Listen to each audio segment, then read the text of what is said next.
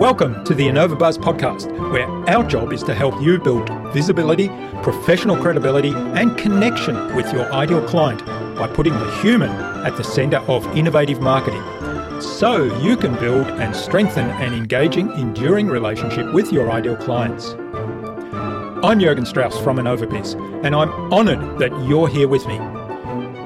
If you haven't yet joined our wonderful Flywheel Nation community, go to flywheelnation.com and join in the podcast conversations. Do subscribe to the show and also leave a review because it helps others find us. Let's get into today's masterclass on this InnovaBuzz podcast.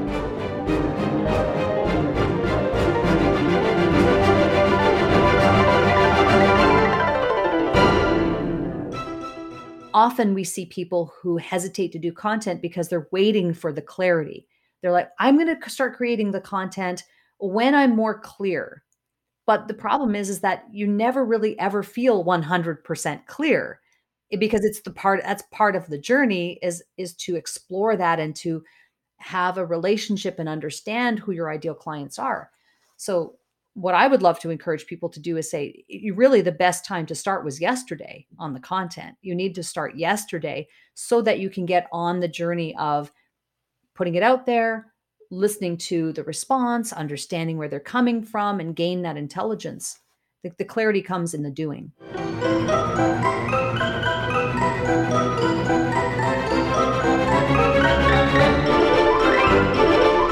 Welcome back.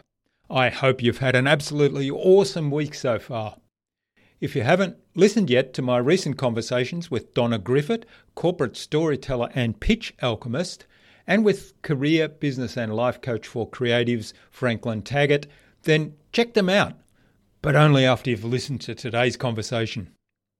I'm really excited today to have on the InnovaBuzz podcast as my guest, Cheryl Plouffe. She's a video and content marketing strategist, a former Canadian TV broadcaster, and the creator of Cash In On Camera live stream and video podcast. She has been seen by millions over the course of her 25-year career in news media, has produced thousands of videos, and has broadcast over 20,000 hours of live television. Think about that. In our conversation today, Cheryl talked to me about the power of video and live streaming to engage your community and build content. We explored how to easily produce a lot of content from one conversation recording.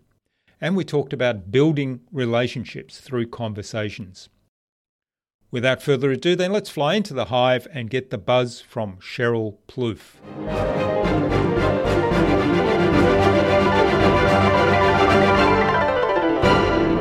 Hi, I'm your host Jürgen Strauss from InnovaBiz, and I'm really excited to welcome to the InnovaBuzz podcast today from Chatham, Ontario in Canada, Cheryl Plouffe, who's a video and content marketing specialist that creates and implements content plans for 6- and 7-figure plus businesses. And I'm really pleased to speak to Cheryl today. It seems like we've only just recently had a chat on her live show, which is Cash In On Camera.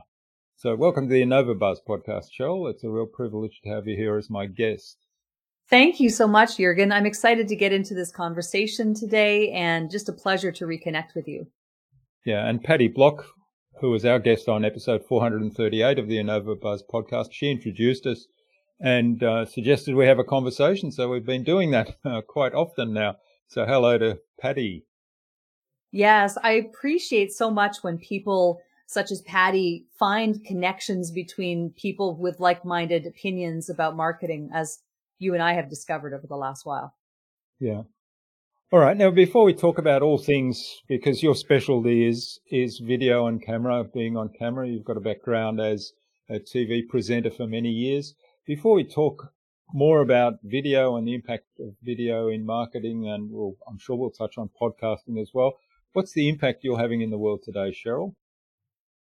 Well, I think you mentioned it in the introduction. I create and implement content plans for 6- and 7-figure businesses. So really what I'm doing ultimately is helping to position mostly business owners or representatives of their companies as authorities at what they do.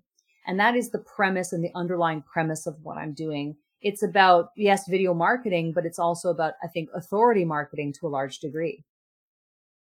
Yeah. I'm curious because I get this question quite a lot when we start doing some work around content and producing content for clients. How do you measure the success of that? Well, I think it can be in a variety of ways, one of which is the metrics, the actual tangible metrics and analytics that you can look at, let's say on a social media platform or in an email marketing campaign if you're using the videos to that degree. And that's probably the most tangible way, is to look at it and say, are we seeing an uptick in engagement, in clicks, in likes, in any form of engagement that we can get on social media? But there's also, I think there's this intangible section, which is the anecdotes. It's the reputation. It's the brand building, the brand awareness that can often come from these types of videos. And they're not quite as easy to track. You might have to, maybe you or someone on your team can notice there's more engagement or more comments coming in on, let's say, a video online or something of that nature. But I think a lot of it is brand building and reputation that you're building. How often are you able to connect with people? So how do we really gauge that? Well, yes, it can lead to an immediate uptick in sales, but likely it's more to be something where you gain more traction with your relationship with said person or lead. And then eventually that leads to a conversation, depending on what your offer is. There's so many variables. And then it leads to a sale. So it's that all important relationship and trust building section of the customer journey that sometimes isn't quite as traceable. Yeah, I think that's a really important point you make there in terms of that it is a step-by-step process, and getting a lot of content that's relevant to your particular audience up onto the internet, whether that's video or other forms of content, is really just a way of starting a conversation. And if you can start lots of conversations, then obviously one conversation leads to the next conversation, and that may eventually lead to business if it's the right person. Yeah, I mean, it is a numbers game to a degree, in the sense if you have set out a goal for yourself, maybe it is to book said number of strategy calls in the month, or whatever that is. I mean, it has to start with, well, how are you connecting with your ideal people who might book those calls? And so often I think the world that I live in is a lot of the maybe top of the funnel type activities, brand awareness type activities, and reach that needs to happen in order for you to have the avail to book those calls and then make those sales.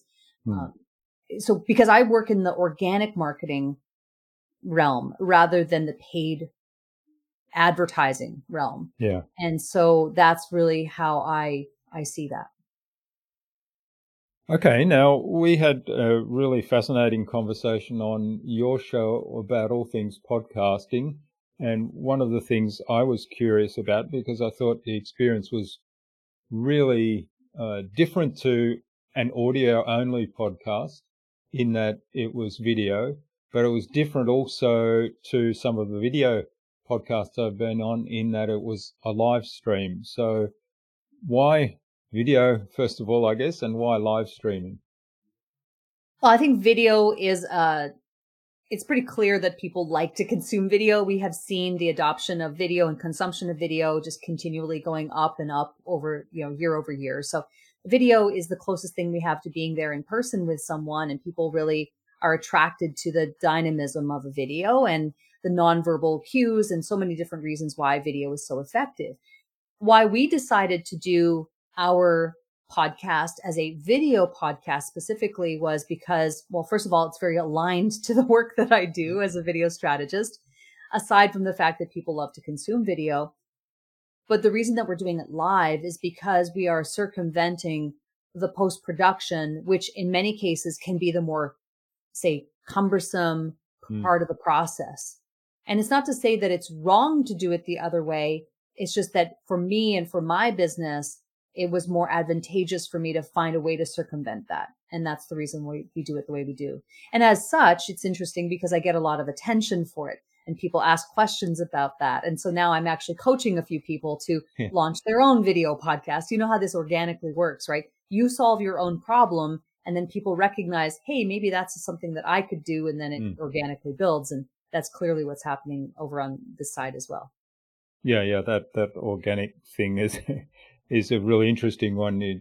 People see you doing things and they're, oh, how did you do that? Oh, I see you're really good at that. Can you help me? Yeah, the idea of the live stream as one way to circumvent a lot of the video editing, I thought that was a really interesting idea. When we first started the InnovaBuzz podcast way back about 7.5 years ago, I was doing video. I was using, it may have even been Skype video. I can't even remember what we used in the early days. But I know we were doing video, and after a little while, I was looking at the numbers and thought, not many people watch video. Most people are listening to the audio, and the video component takes such a lot of time to edit and put it together. And so we decided we'd go audio only. But I think the idea of doing it live stream video and leaving the video as the raw conversation, I probably wouldn't have had the confidence to do that in those early days. But today that sounds very attractive. And then, of course, what you do is take the audio and repurpose that and do everything that we do essentially with the audio portion. And there's something to be said as well for how you structure a show. I mean, you obviously have structured your show a certain way, and I've structured mine a certain way. I have strategically chosen a time frame for our episodes to range anywhere from, say, 15 minutes to 20 minutes, really strategically and on purpose, because we are utilizing the video and the audio in this case. And it's true that more often people are willing to listen to longer form audio than they are to watch a longer form video. So for us, the solution is to stick within that 15 to 20 minute range in order to suit both sides of it. But I think there's also something to be said for the repurposing aspect of it from the video perspective. I can now take that 15 to 20 minute video version and we can start to slice and dice that into smaller, let's say 1.5 or 2 minute chunks of video and leverage that even further. The same could be said of the audio side, although we're less likely to do that because of the way people consume audio. They do like the longer form conversations. So I think that's really where, Jürgen, we get into the strategy of all of these things. Like when I say I create content plans, it's different for every individual, business owner, and enterprise. It's looking at it and saying, what is the best way to produce something in order to get that result? And so that's where I think it comes into play, is looking at, well, what would work better for me might not necessarily work better for you. Yeah. I'd like to explore this idea of repurposing a lot further. One of the things I often hear is, should I do audio? Should I do video? Should I just write a blog post? And when I say, well, you probably should be everywhere and be doing all of those things in some form, then the answer will be, I don't have time to do all of that. I can't do all. Let's pick one, or let's pick a couple and focus on that. And yet, you don't need to do that. You can be very strategic, as you say, about it and use the idea of repurposing. So talk to us a little bit more about that. You touched on it there in terms of taking video clips and taking audio from that same interview. But tell us sort of the principle of repurposing and how to make it easy to actually produce lots of content from one core piece.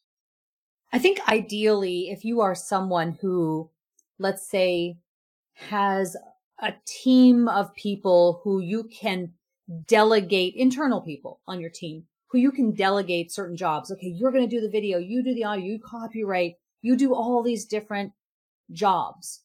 And you can have a team of people. And I think about some of the larger scale guru type people and experts in the world who might have those types of situations and spend a lot of money on it. Okay, that's one thing, but that isn't most business owners' reality.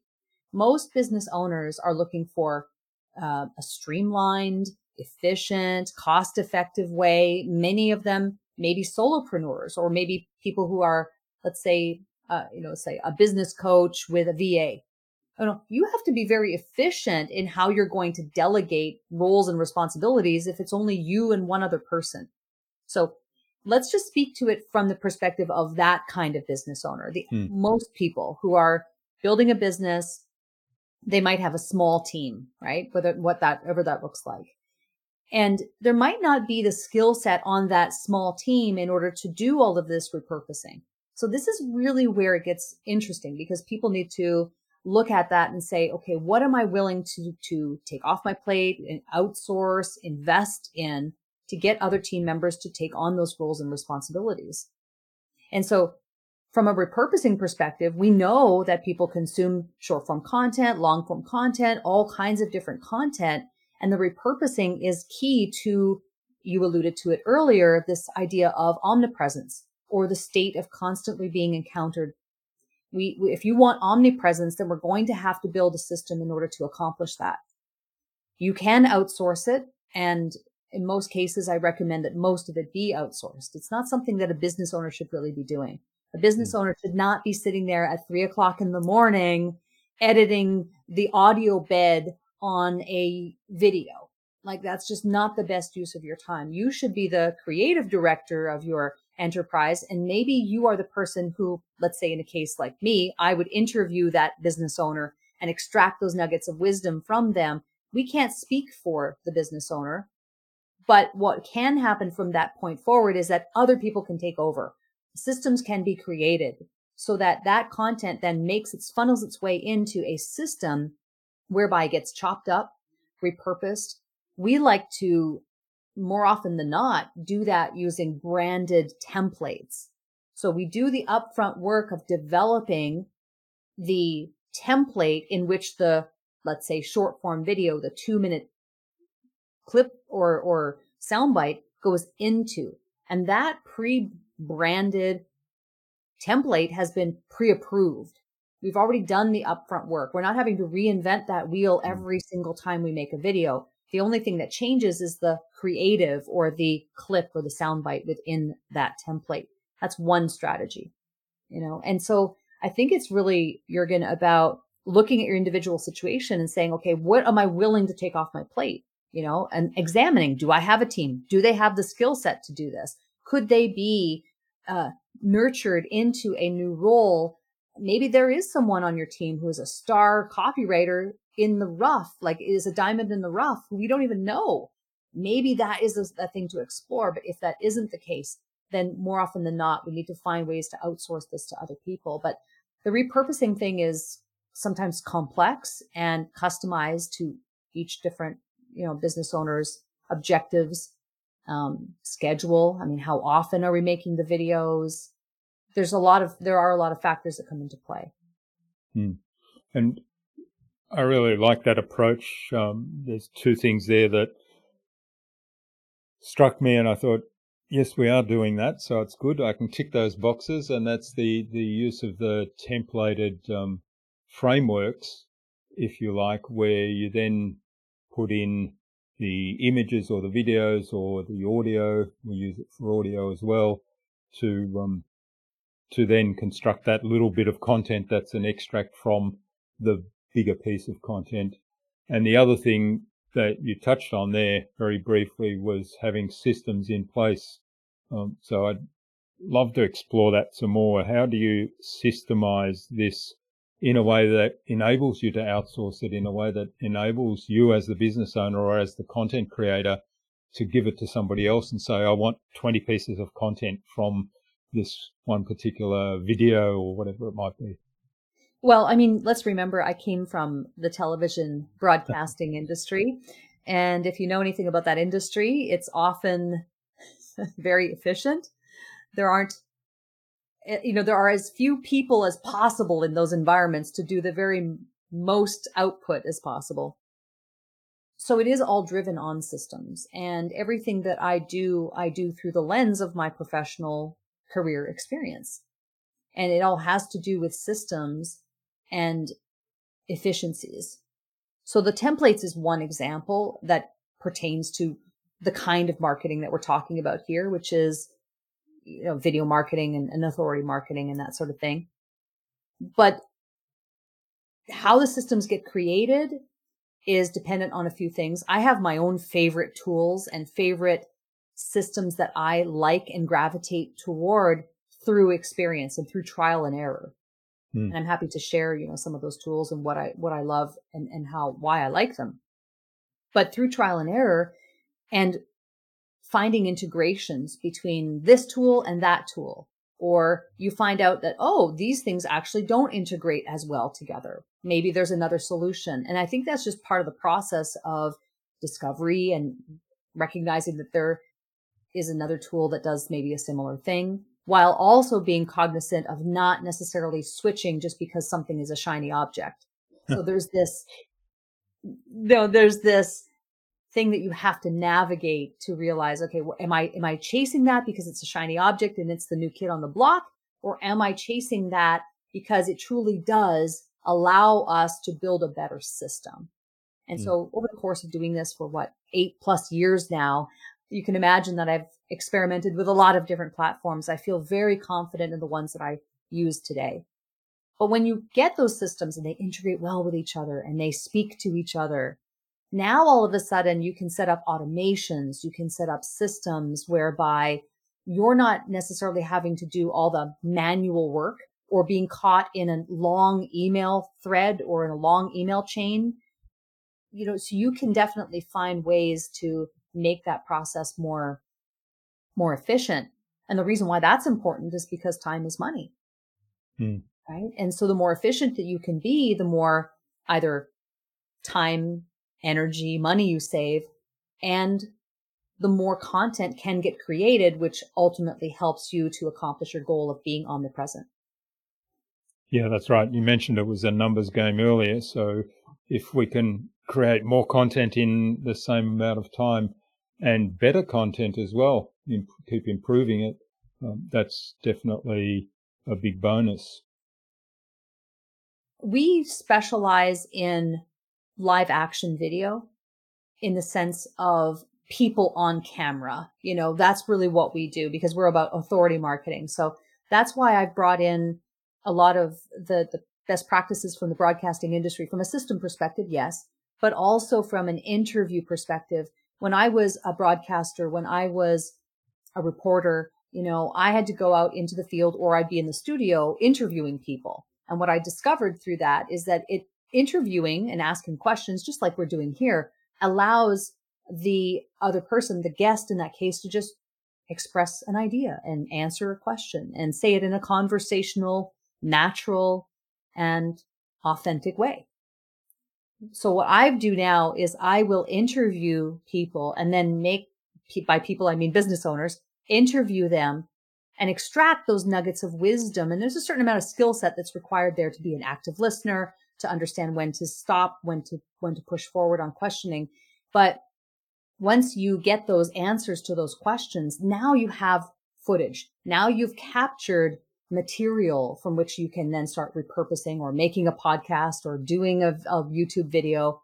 And you have options at that point. It really starts at the capture phase.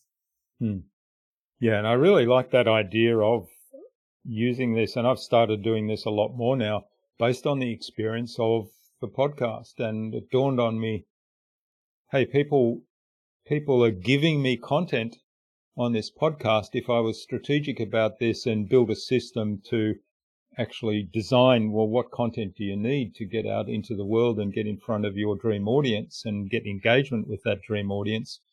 And so I can basically use my skills in podcasting and having that conversation to repurpose or reposition them to do that, to talk to them. And then the beauty of that is that when you take the words that they've said, it's their voice. So you can write material, you can take audio, well, the audio clips obviously and the video clips are their voice. But when you write material based on what they've actually said, it's their voice. So people reading or listening will not be surprised when they then interact with that person in real time, because they're the same. They're speaking the same language. They're saying the same things. It's not like you find with some writing services where the person or the business on whose behalf they're writing doesn't get involved in the process other than to set up the strategy. And then when you hit something and then speak to somebody from that company, there's a big disconnect. It's not uncommon to run into situations where, let's say, a copywriter who's been hired to write for a company or a business, it takes sometimes a long time for them to find that person's voice or to find that brand's voice and write the way that business wants to be represented. Sometimes it doesn't happen, where the writer just isn't able to be their voice, or it can take a long time. And then businesses get frustrated and they go, oh, this whole social media thing is just not for me, or it doesn't work because this, I've tried several times. Well, it's just because the words are not being spoken by you. Only you can speak the way only you can express your ideas the way you do, because you're an individual. That's one of the advantages, I think, of the way that we do things, is that there's no room really for scrutiny, I guess, in that sense, because it is actually their words. It's how they express those ideas. So from a production perspective, you can imagine that you, as the business owner, reap the benefits of that efficiency of not having to go in circles trying to rewrite copy and going back and forth, because it's in your voice. So the business owner reaps the benefit of that overall, because now there isn't any question as to what was said, because we are hearing it and seeing it in the case of video. Yeah, it's a great point. And what dawned on me recently, and I've started doing this, and I thought I should have thought of that way back when I started using this technique, is what about applying it on myself? So it dawned on me that when I'm on somebody else's show as a guest and they're asking me questions and I'm giving them an answer straight off the top of my head in my natural voice, the way I speak, in a conversational tone, that is content that I should be using somewhere else. So I've started actually transcribing all of the shows that I'm a guest on and then pulling out bits and pieces. So if somebody's asked me what are the common mistakes that people make when starting a podcast, that's a typical question I might get asked. And that's a nice blog post to write about. So instead of sitting down and saying, well, okay, what are those typical mistakes, and start writing that blog post, I answered that question on Cheryl's show. So I'll just go, what did I tell Cheryl? Okay, there it is, transcribed, it's all done. Perhaps needs a little bit of cleanup, taking out my you knows and so filler words. But that's a great point. It's leveraging any and all opportunities where you have been out and seen and heard. So whether that originates from your own show or from your own platform, or whether you were on someone else's platform, the same thing can happen. And to further that point, Jürgen, yes, you can transcribe your appearance on someone else's show in text format and make blog posts and quote cards and things of that nature. But even going further than that, you can also take your video appearance on other people's shows and extract yourself and the smart things that you said on someone else's show to your benefit. Now, to further that even more is to say that since you appeared on someone else's show and you're extracting your own soundbite of yourself saying something smart, you're inadvertently also promoting that other person's show. They're happy because now they're getting even more of their message and their brand out there too. So really you end up building a win-win situation all around. Yeah, so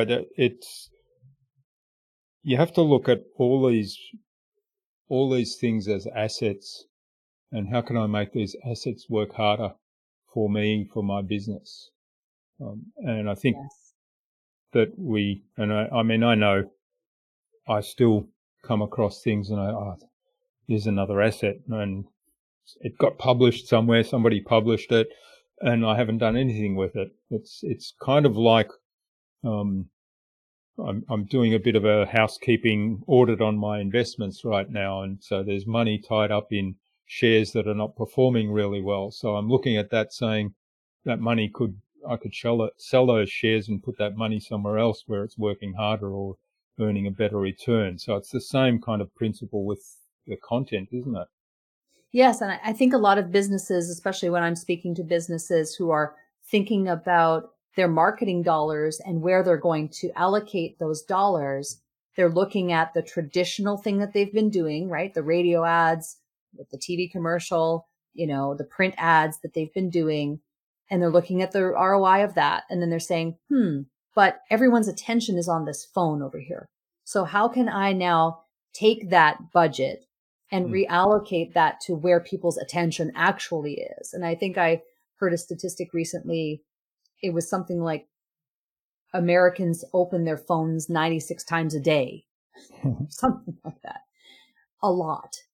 And if people's attention is on their phones and you're not creating content to put in front of them on their phones and in their feeds, or you're not creating content to email them and so that you show up in their inbox where their attention is, it's a missed opportunity. Yeah, I like that. I like that idea of where's the attention focused, and I guess that raises the question of who are we trying to reach? Who's our dream audience? And then, so where is their attention focused? It's often one of the things that is overlooked, or there isn't a very definitive idea of who that person is. It's too general in most cases.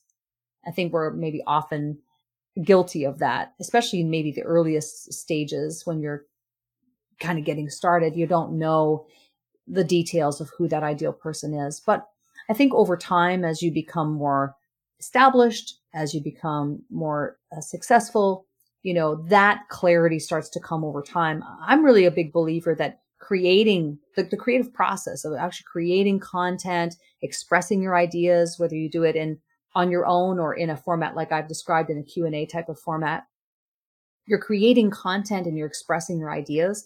I believe that clarity comes from the process of doing that and listening to the audience in return. So when you do that over the course of many weeks or months or possibly years, you learn a lot. You gain a lot of intelligence about the people that you are serving or aspire to serve. And now you can start to tailor your message and your content to that end. And it just becomes, I think, more clear over time. Often we see people who hesitate to do content because they're waiting for the clarity. They're like, I'm going to start creating the content when I'm more clear.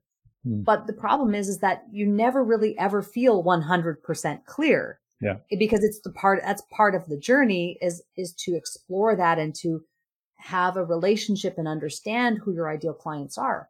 So what I would love to encourage people to do is say, really the best time to start was yesterday on the content. You need to start yesterday so that you can get on the journey of putting it out there, listening to the response, understanding where they're coming from, and gain that intelligence. The clarity comes in the doing. Yeah, and I've been speaking to quite a number of people recently on how they're approaching social media, and they're very much in that mindset of, I can run an experiment on social media. I can get an immediate kind of feedback. It costs me nothing except a little bit of time. So I can write a post a video, audio, piece of content speaking about a particular topic on social media.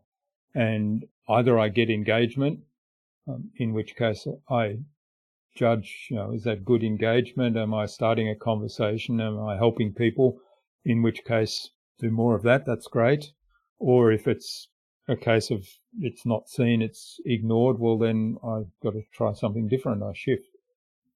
I agree with that. I think that is a great way to approach it, because especially if you have been spending years building an audience, why not use the audience as a somewhat of, I guess, of a litmus test of where you can go with the direction of your ideas or point of view, or expertise.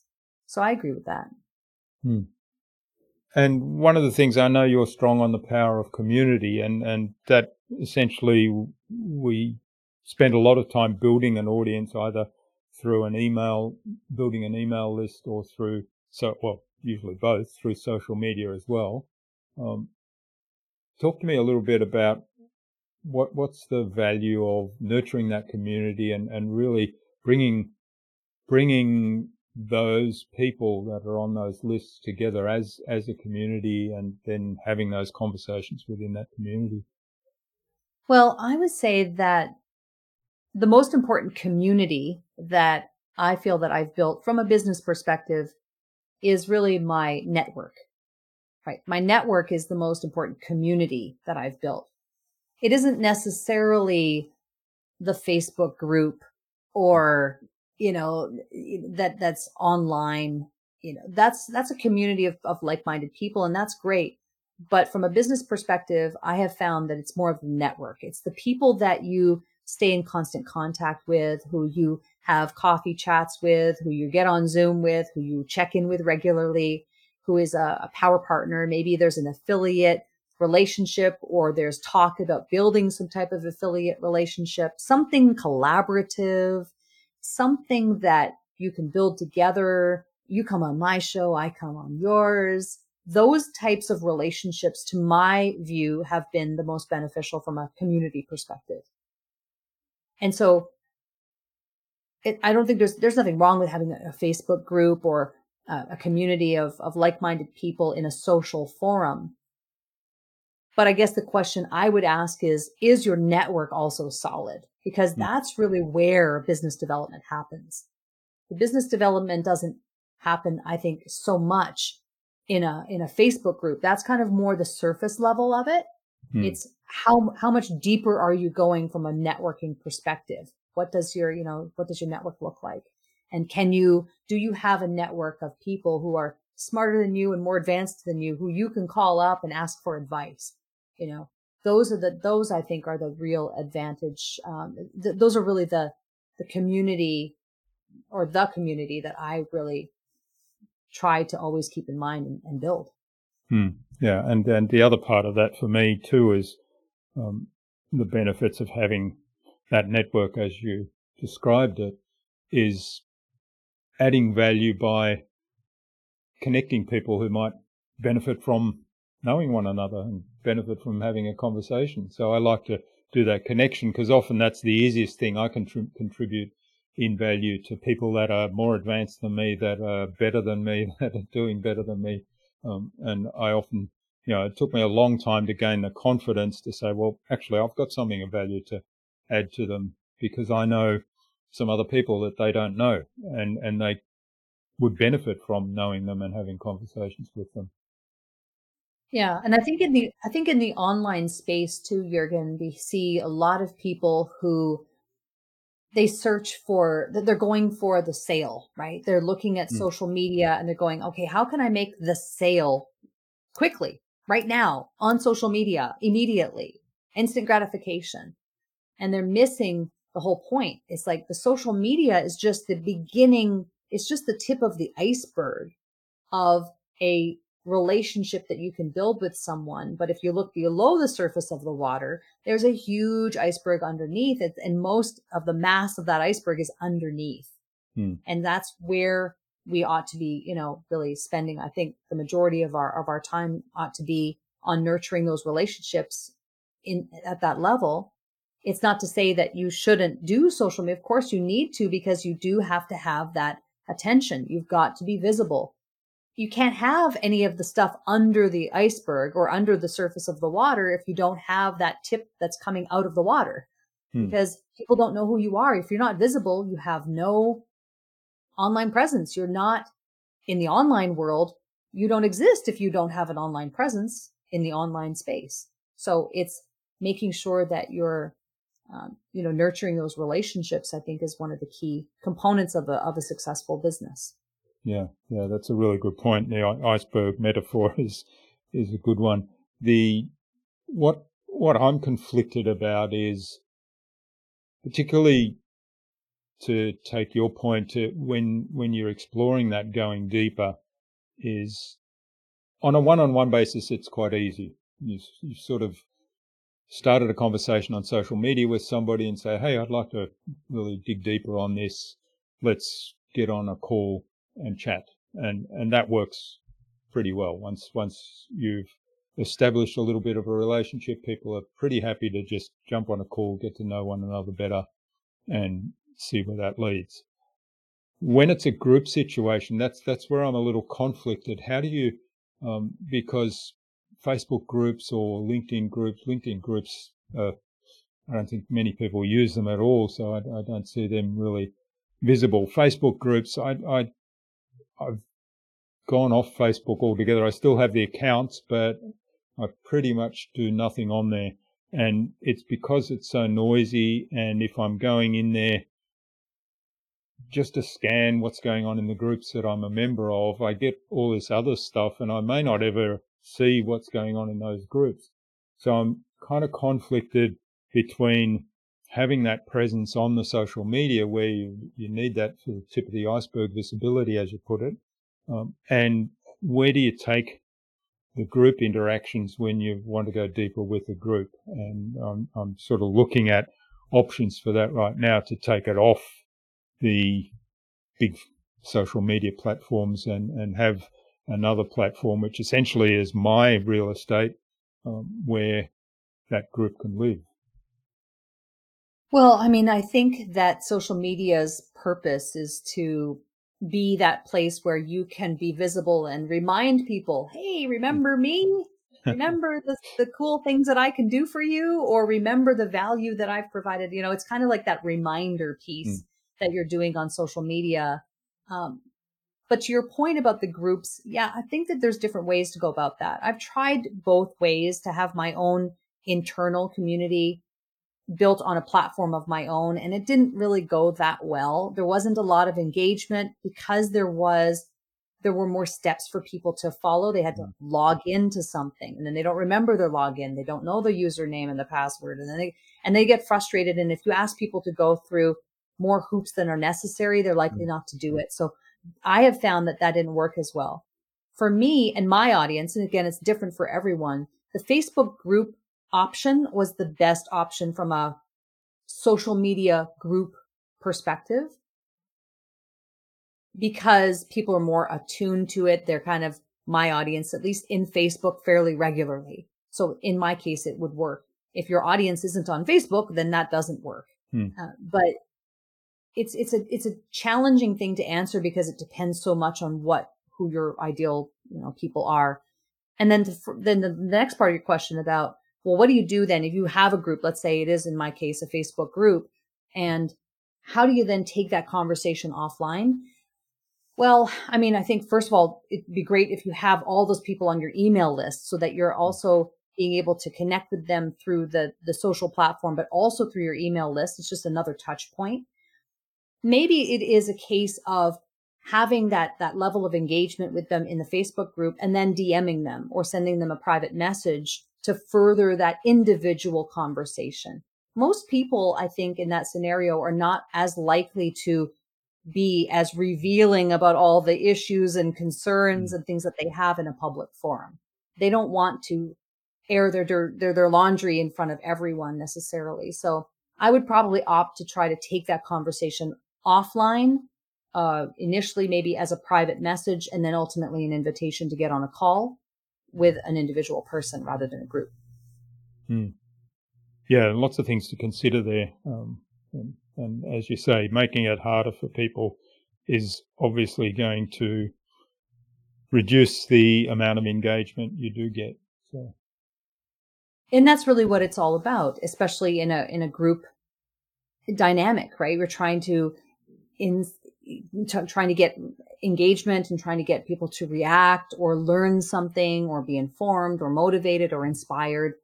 I have found that any of the relationships that I have built, or let's say even led to work, where we have a client relationship, has always initiated from a one-on-one conversation. It isn't really like a group thing as much as it is maybe starting at a group level, but then it eventually ends up being, hey, let's chat, whatever format that is. And then let's talk further and let's have and you kind of moving people down that customer journey. Yeah. So conversations again, as we said earlier. Always conversations. It's always talking. And coming back to Jürgen, to my point earlier about social media being, often people use they use social media as selling media, Yeah. and that can work to a degree. But if you really want to use social media for what it's intended to be, it's intended to be a door opening, a crack in the door to a relationship or conversation with someone. And then what you do with it beyond that is entirely up to you. Yeah, I often get requests even on LinkedIn still where the request will come through, please join my or I'd like to join your network, I think is the way it works. I'd like to join your network and there'll be a sale connected to that. So that immediately disqualifies them. And then sometimes I do have a filter, but sometimes people get through that filter. I connect with them and then immediately I get a direct message saying, buy my stuff. Right. And it always cracks me up because I think, well, hang on, who are you again? We've only just met. I interviewed Ethan Butte on my podcast, and he's the author of Human-Centered Communication. And in his book, he talks about digital pollution. And that's exactly what we're talking about. It's those messages that we get in our inbox where it's disingenuous and you know that you're being targeted. It's pretty apparent. Never heard of these people before. They're selling something. And so that whole digital pollution thing is very real. And we're seeing more and more of it. So we as consumer, we have a radar for that, right? It's like, we can tell and you feel it. Your spidey senses start tingling because I'm being sold here. I'm being targeted. So don't be that person who approaches it that way. If you don't appreciate receiving digital pollution, then don't be the person who creates it and puts it into the world. Don't be a litterer. Like don't litter, I guess. I don't think that litterer is a word, but don't litter. And so that's how I would prefer to approach it, is just and that's why I think the value-based content conversation is so important, whether you do it in a show format like your podcast format like you do, or a live video podcast like I do, or you're creating maybe you have, maybe yours is just an Instagram account and you go live or you make posts on Instagram and that's your thing. Whatever that is, be value-driven first as opposed to sales-driven. And I think that you will reap the benefits of that over the course of time. Yeah, that's such valuable advice. And I think, the most likely thing to happen is the right person looks at something you put out there that has value. They recognize, wow, this is useful to me. And it might very well lead to a conversation where they contact you and say, hey, tell me more about that. And there's your conversation. And there's the essentially one customer journey that's been initiated. I mentioned this earlier too, about how we have a tendency to want instant gratification. Like that's the kind of society that we live in. There have been many, many cases, Jürgen, where I have connected let's say I do a speaking engagement. I go on a show or I'm on a stage of some description and someone hears me speak. Okay, great. And then 6 months later, they hear my name again because I'm at some other event. Oh, there's that girl. They might not know my name yet, but there's that girl who talks about video. And then 3 months after that, they hear me again. Maybe it's on my own program now. It gets fed to them on their social feed. And they go, oh, what's her name? Cheryl, I think. Right. And so now over the course of this time, it could be months, could be years. And then it gets to a point, how many touch points later, that person goes, oh, that's Cheryl Plouffe. Yeah, I remember watching her on TV. She does this video thing now, right? You gradually, people start to get to know you. I've had many people and clients even currently who we connected initially 3 years ago. And it wasn't until now that we've developed this client relationship, because that just wasn't the time 3 years ago. So when we talk about consistency and we hear so much about, oh, you have to be consistent. That's why you need to be consistent, because there needs to be various touch points for a person to get to know you, recognize your name, understand who you are or what you do. And a lot of things need to align. They need to be in a position where they want the service that you're providing. They have a problem to solve. All these things need to come together in a confluence. I don't know if that's the right word, but like it all has to come together at the right time for there to be the ultimate thing which you want, which is to, sell more of your products and services. That can happen immediately. I've had the opposite be true. People hear me on an event, and within 24 hours, I've sold them something that they need. You got the people who move quickly and the people who don't move so quickly. That's why consistency is so important. That's right. Yeah. And most people these days, because we have the internet and there's so much information there, most people will do a little bit of research before they spend money with someone, and as they should look for information. So the more information that's out there that can either reinforce their impression that you're the right person to help them right now, or, which is equally as good, indicate to them that, no, you're not the right person, or you're not a good fit for what they need, because that's serving them the best, if that is the case as well. So both of those scenarios are really good for everybody, and the more information that's out there, published and accessible to people, the more you'll be in that position. Yeah, keep showing up. I have had at least 2 cases where I can think of fairly recently where people have messaged me unsolicited. They've received I've received messages from them saying, I know I can't afford you right now, but I'm going to work with you at some point. I just wanted to let you know I appreciate, what you do. And we are going to work together someday. I'll be in touch. Yeah. Isn't that nice? So when you receive something like that, you know that you're making an impact. And isn't that really what it's all about? So irregardless of whether that does lead to something or not in terms of making a sale at some point, ultimately, I know I'm making an impact on that person. Otherwise, they would not have sent that message. And so it warms my heart when I receive a message like that, because I go, okay, I'm making an impact at least. Yeah. And isn't that really what business is really all about, is making an impact? Yeah, that's wonderful. I think on that note, it's probably a good point to move on to the buzz, our innovation round, the same 5 questions I ask of every guest. And the idea is you'll inspire the listener to go and take some action and do something awesome today as a result. Okay, I'm ready. Okay, what's the number one thing anyone needs to do to be more innovative? I think to be more innovative, you need to be willing to look stupid. You have to be willing to look unprofessional. You have to be willing to go to a place that your head doesn't want to take you to, but you have to be willing to do that. I think about some of the first videos that I produced on my own, even though I had a lot of experience in front of the camera. I had less experience from the back end in terms of production. Some of my first videos were terrible, Jürgen. They were terrible. They were blue, or the color was off, or it was not white balanced. I made all kinds of mistakes, but I was willing to go there to the point where today I obviously have learned so much more about how I go about doing things.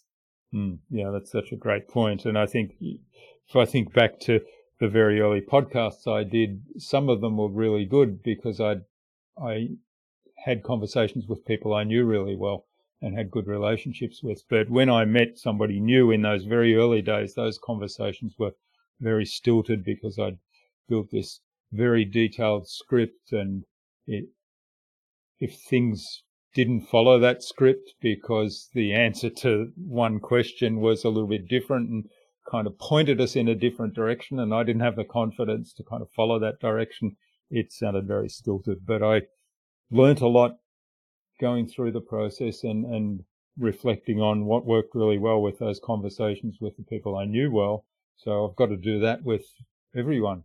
And It's a stepping stone. It's a stepping stone to getting to where you ultimately want to get. That's where the innovation lies, because now you start to think about new ways of doing things, or how can I be more resourceful, or how can I be more efficient with how I am doing whatever the thing is that I'm trying to do. And so I think that's where the innovation lives. Yeah. There's a couple of quotes, and I can't remember who to attribute these to, but they've stuck in my mind. One is, you don't need to be great to start, but you do need to start to be great. And the other one is along the lines of to get to exceptional, you have to pass through okay. Yeah, I agree with that. Okay, what's the best thing you've done to develop new ideas? The best thing I've done to develop new ideas was to transition from doing DIY training, in other words, teaching people how to make their own videos, to where I am today, which is to make the videos. So the best thing that I've done is, and this happened throughout the pandemic, throughout the first period of the pandemic, was a recognition that people were panicking and pivoting and in many ways just trying to survive. And for me to have continued down the path that I was on, which is to teach them how to make their own videos, was not really going to benefit them because they didn't have the time, the energy, the will, or the want to make. They want videos. They don't want to learn necessarily how to make their own videos. It was a bit of an epiphany for me. So I switched my company direction really overall to, instead of teaching the DIY, here's how to do it yourself. Now I was building a world-class system to do it for them and with them. And that was the thing that I've developed that really led to more ideas and more products that have led us to where we are today.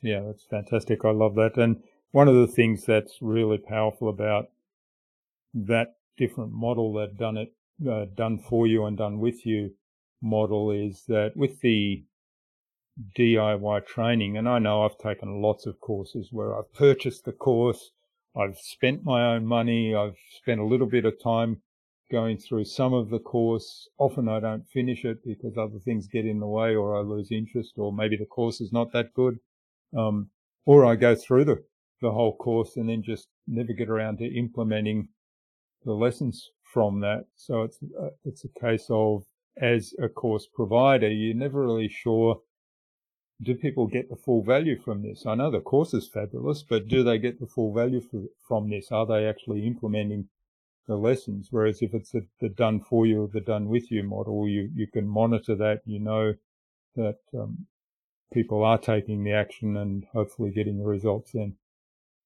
Yeah, there's a certain guarantee as the content producer or of the business owner. In my case, I'm guaranteeing that the videos are getting done because we're actually creating the videos, as opposed to leaving it to the student to consume the content, learn how to do it, and make it on their own. I have found that when we transitioned from teaching them how to make it themselves to when we actually did it for and with them, that results just were exponentially better because there was more of a guarantee that the content actually got created. Yeah, that's right. Okay, what's a favorite resource you use most often? I have so many of them. This is a difficult thing to narrow down. However, I would say Airtable is one of my favorite tools. Are you familiar with it, Jürgen? Yeah. I used Airtable for a little while, and I've still got some Airtable databases that we do use. I never really mastered the learning curve on Airtable, but I could recognize the power of it. I love it because, and we've built a lot of our automation and continue to build a lot of automation behind it and integrate tools into it using other tools, Zapier, for example, or ClickUp or Google Drive and all these different things. But I think Airtable ends up being the main crux of what it is that we're building, because it's it's like spreadsheets on steroids, really, to a large degree. There's so much that you can do within it. So Airtable has been one of my favorite tools to learn, and I have certainly not learned the entire thing. I mean, there's so much to do in there, but it is, I think, a great productivity tool because of the automation and the way that we're building our systems to integrate with other tools from there. Yeah, it's great. And it is essentially built like a relational database, which is, I think they're very powerful. Relational databases where you can pull information out. You can have a very complex sort of collection of your complete information, and then you can pull that information out or connect the information across the different areas. For example, we have Notion that we use in a similar way. And when I discovered Notion, I kind of gave up on Airtable because I just gravitated more towards Notion for the way it worked. Yep. What we have our entire podcasting process set up on that, and then we can look at what are the ones that have to be edited, what are the ones that have to be prepared for the recording, what are the ones where I have to record and the intro or outro, and we can just pull that out, and we've got it connected to a database of the guests and their contact details and when I next connect them. So you have all these different tables, and I know that Airtable will let you do the same kind of thing. Yeah. Well, it's about workflows. It's also, I think, a storage center as well, because you can store, let's say, thumbnails, and you can see them all within an entry. The thing I love about Airtable too is that you can create an entire base of data and, let's say, assets and links and all of the rest. And now you can start to parse that out into different views for certain team members. So if you know that a certain team member only really needs to know about 3 of these 10 entries on a record, you can set up a view that they only see those 3 things. So now people aren't confused or distracted or moving in other directions. So there's just so much that it does. It's so robust, and I'm still learning. I think I learn something about it every single day, but it's definitely a productivity tool that we use in a lot of ways. Great. All right. Now, what's the best way to keep a client on track? Well, I think to keep a client on track, I always like to have rather than email, I like to have a messaging relationship with them. And that could be through just text messaging, or in some cases, it could be through Facebook messaging, or sometimes Instagram or LinkedIn. But more often than not, it's going to be through actual text messaging or maybe through Facebook. I like the text messaging aspect of it more so than email. I just find that email, you have to use it. Yes, in some circumstances, there has to be an email sent. But for that kind of keeping on track, updating, it doesn't have to be a long email or the formalities of that. It can just be a quick update. From a team perspective, one of the ways that we like to keep on track is using Slack. Now, if I can get a client to communicate in Slack and they're familiar with it, then all the better. So it's going to be some type of very quick text messaging back and forth that will be the key to keeping on track. Yeah, that's fantastic. I like the idea of the quick messages. I mean, we use Slack for our team, but we haven't gotten any customers on there yet, and might be worth exploring. I think ours is strictly team right now. Yeah. But the thing that I love about the quick text message format, whether it's through a Slack tool or whether it's through a text message tool, is that not only can you send the text, but you can also utilize their more dynamic features, be it voicemail, audio message, or even a quick video. Sometimes you can just whatever needs to be communicated can be communicated in a 10 or 15 second snippet of a video or an audio, or sharing some type of, let's say I find something, this will happen often, where I'll find something, more of a swipe file that I want to share with a client. I'll say, oh, this is a video, or I really like how they did this. I want to share this with my client so that they can envision what it is I'm trying to explain. Then I would send that over to them, maybe make a little audio message that goes along with the explanation of why I'm sending that. So I find that process is just so much easier to do because I'm likely doing it on my phone versus an email, in my opinion. Yeah, and there's a neat little tip there that you've touched on, and that's recording a quick video or audio message rather than typing something, and often that explanation comes across much better, and also it conveys the emotion and, like in this case, perhaps excitement, much better than just a written word on paper or on a screen. One other thing that I do, and it's just fun to do in a text message, I have a Bitmoji, where you create a caricature of yourself. And so every so often, just to lighten the mood and have some fun, because after all, this should be fun, right? Yeah. Creating content should be fun. I might send a little Bitmoji of me skateboarding or something, right? Just to brighten the mood. Sometimes it's just fun to have a little bit of fun. It's easier to do that in a text message than it is on an email. Oh, okay. Well, I've just learned something because when I first got my Samsung Galaxy S21 phone, that came up as a feature, and I thought, oh, that looks interesting. So I played with it, and I've got all these Bitmojis, but I didn't know, well, what do I do with them now? I'll send you one after our interview. Excellent. Well, I'll have to go and find mine now. All right. And finally, for the buzz round, what's the number one thing anyone can do to differentiate themselves? I think it stems from your singular point of view, and maybe even a polarizing point of view. What do you believe? And be confident enough to go out there and actually express it, even though you might alienate some people. You want to alienate some people. You do want to have people who identify as not your audience. And this is something that I often hear from people say, yeah, but what if I say that and they don't like it? That's true. They might not like it, but that's good because the people who do like it will like you even more for being so bold as to go out and say the thing that you might be afraid to say. So I think it stems around this idea of point of view and having the confidence to go out there and express it.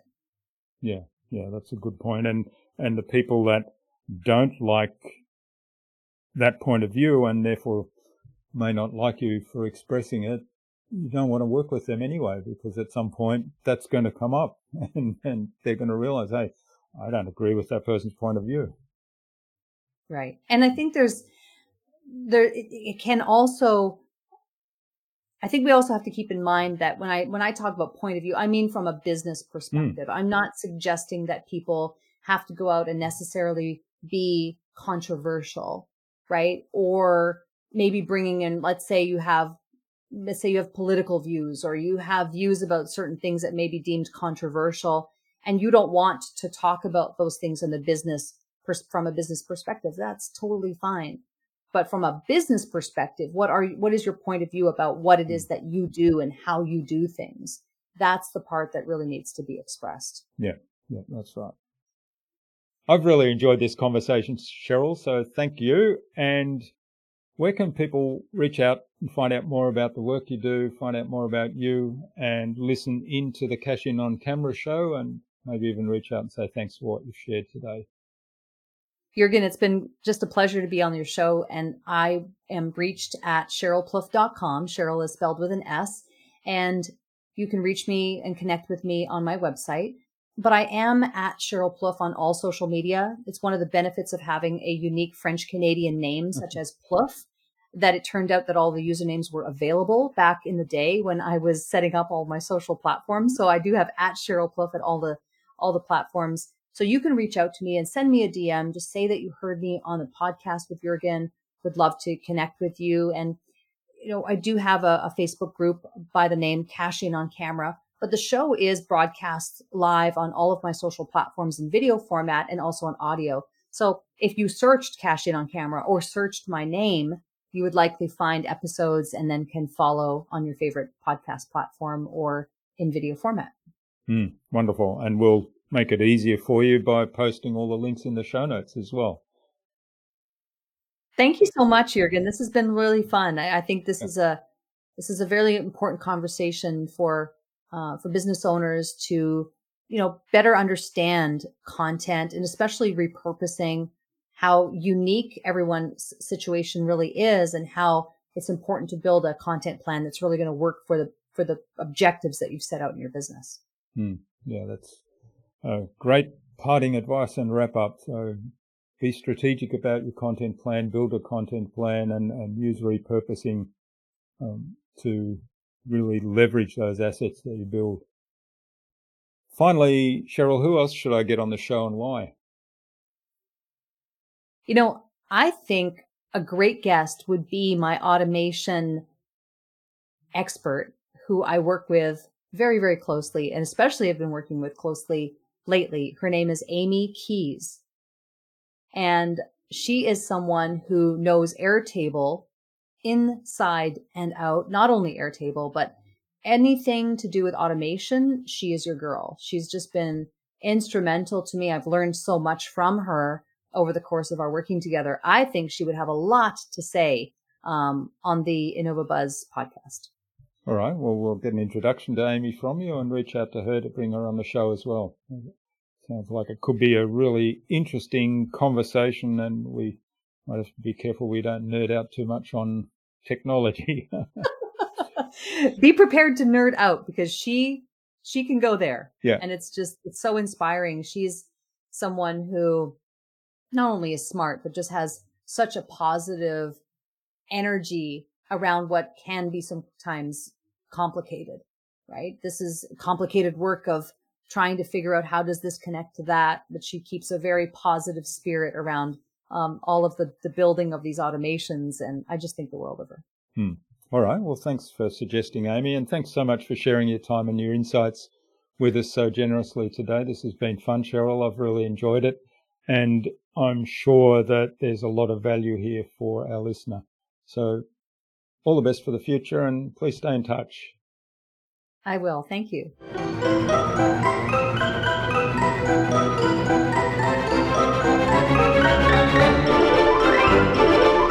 I hope you enjoyed that engaging and really valuable conversation with Cheryl and took something away from her episode. I invite you to go back into your archive of recorded conversations and revisit them. It may be a podcast interview you were a guest on, or a webinar you presented, or even an email sequence you previously sent. You could read those and record them. Pick one that is relevant and topical right now to your business today, and convert that one asset into as many pieces of content that you can think of. Here are some ideas to get you started.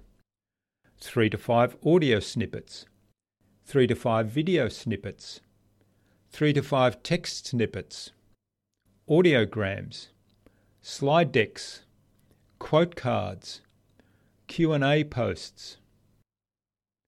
Build templates that will make it easier to do this in the future.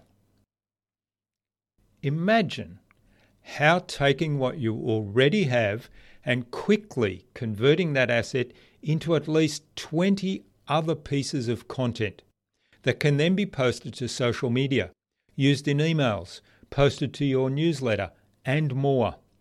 What that will do for your visibility, professional credibility, and starting those conversations with dream customers. Cheryl's episode can be found at innovabiz.co/Cheryl Plouffe. That is SHERYLPLOUFFE.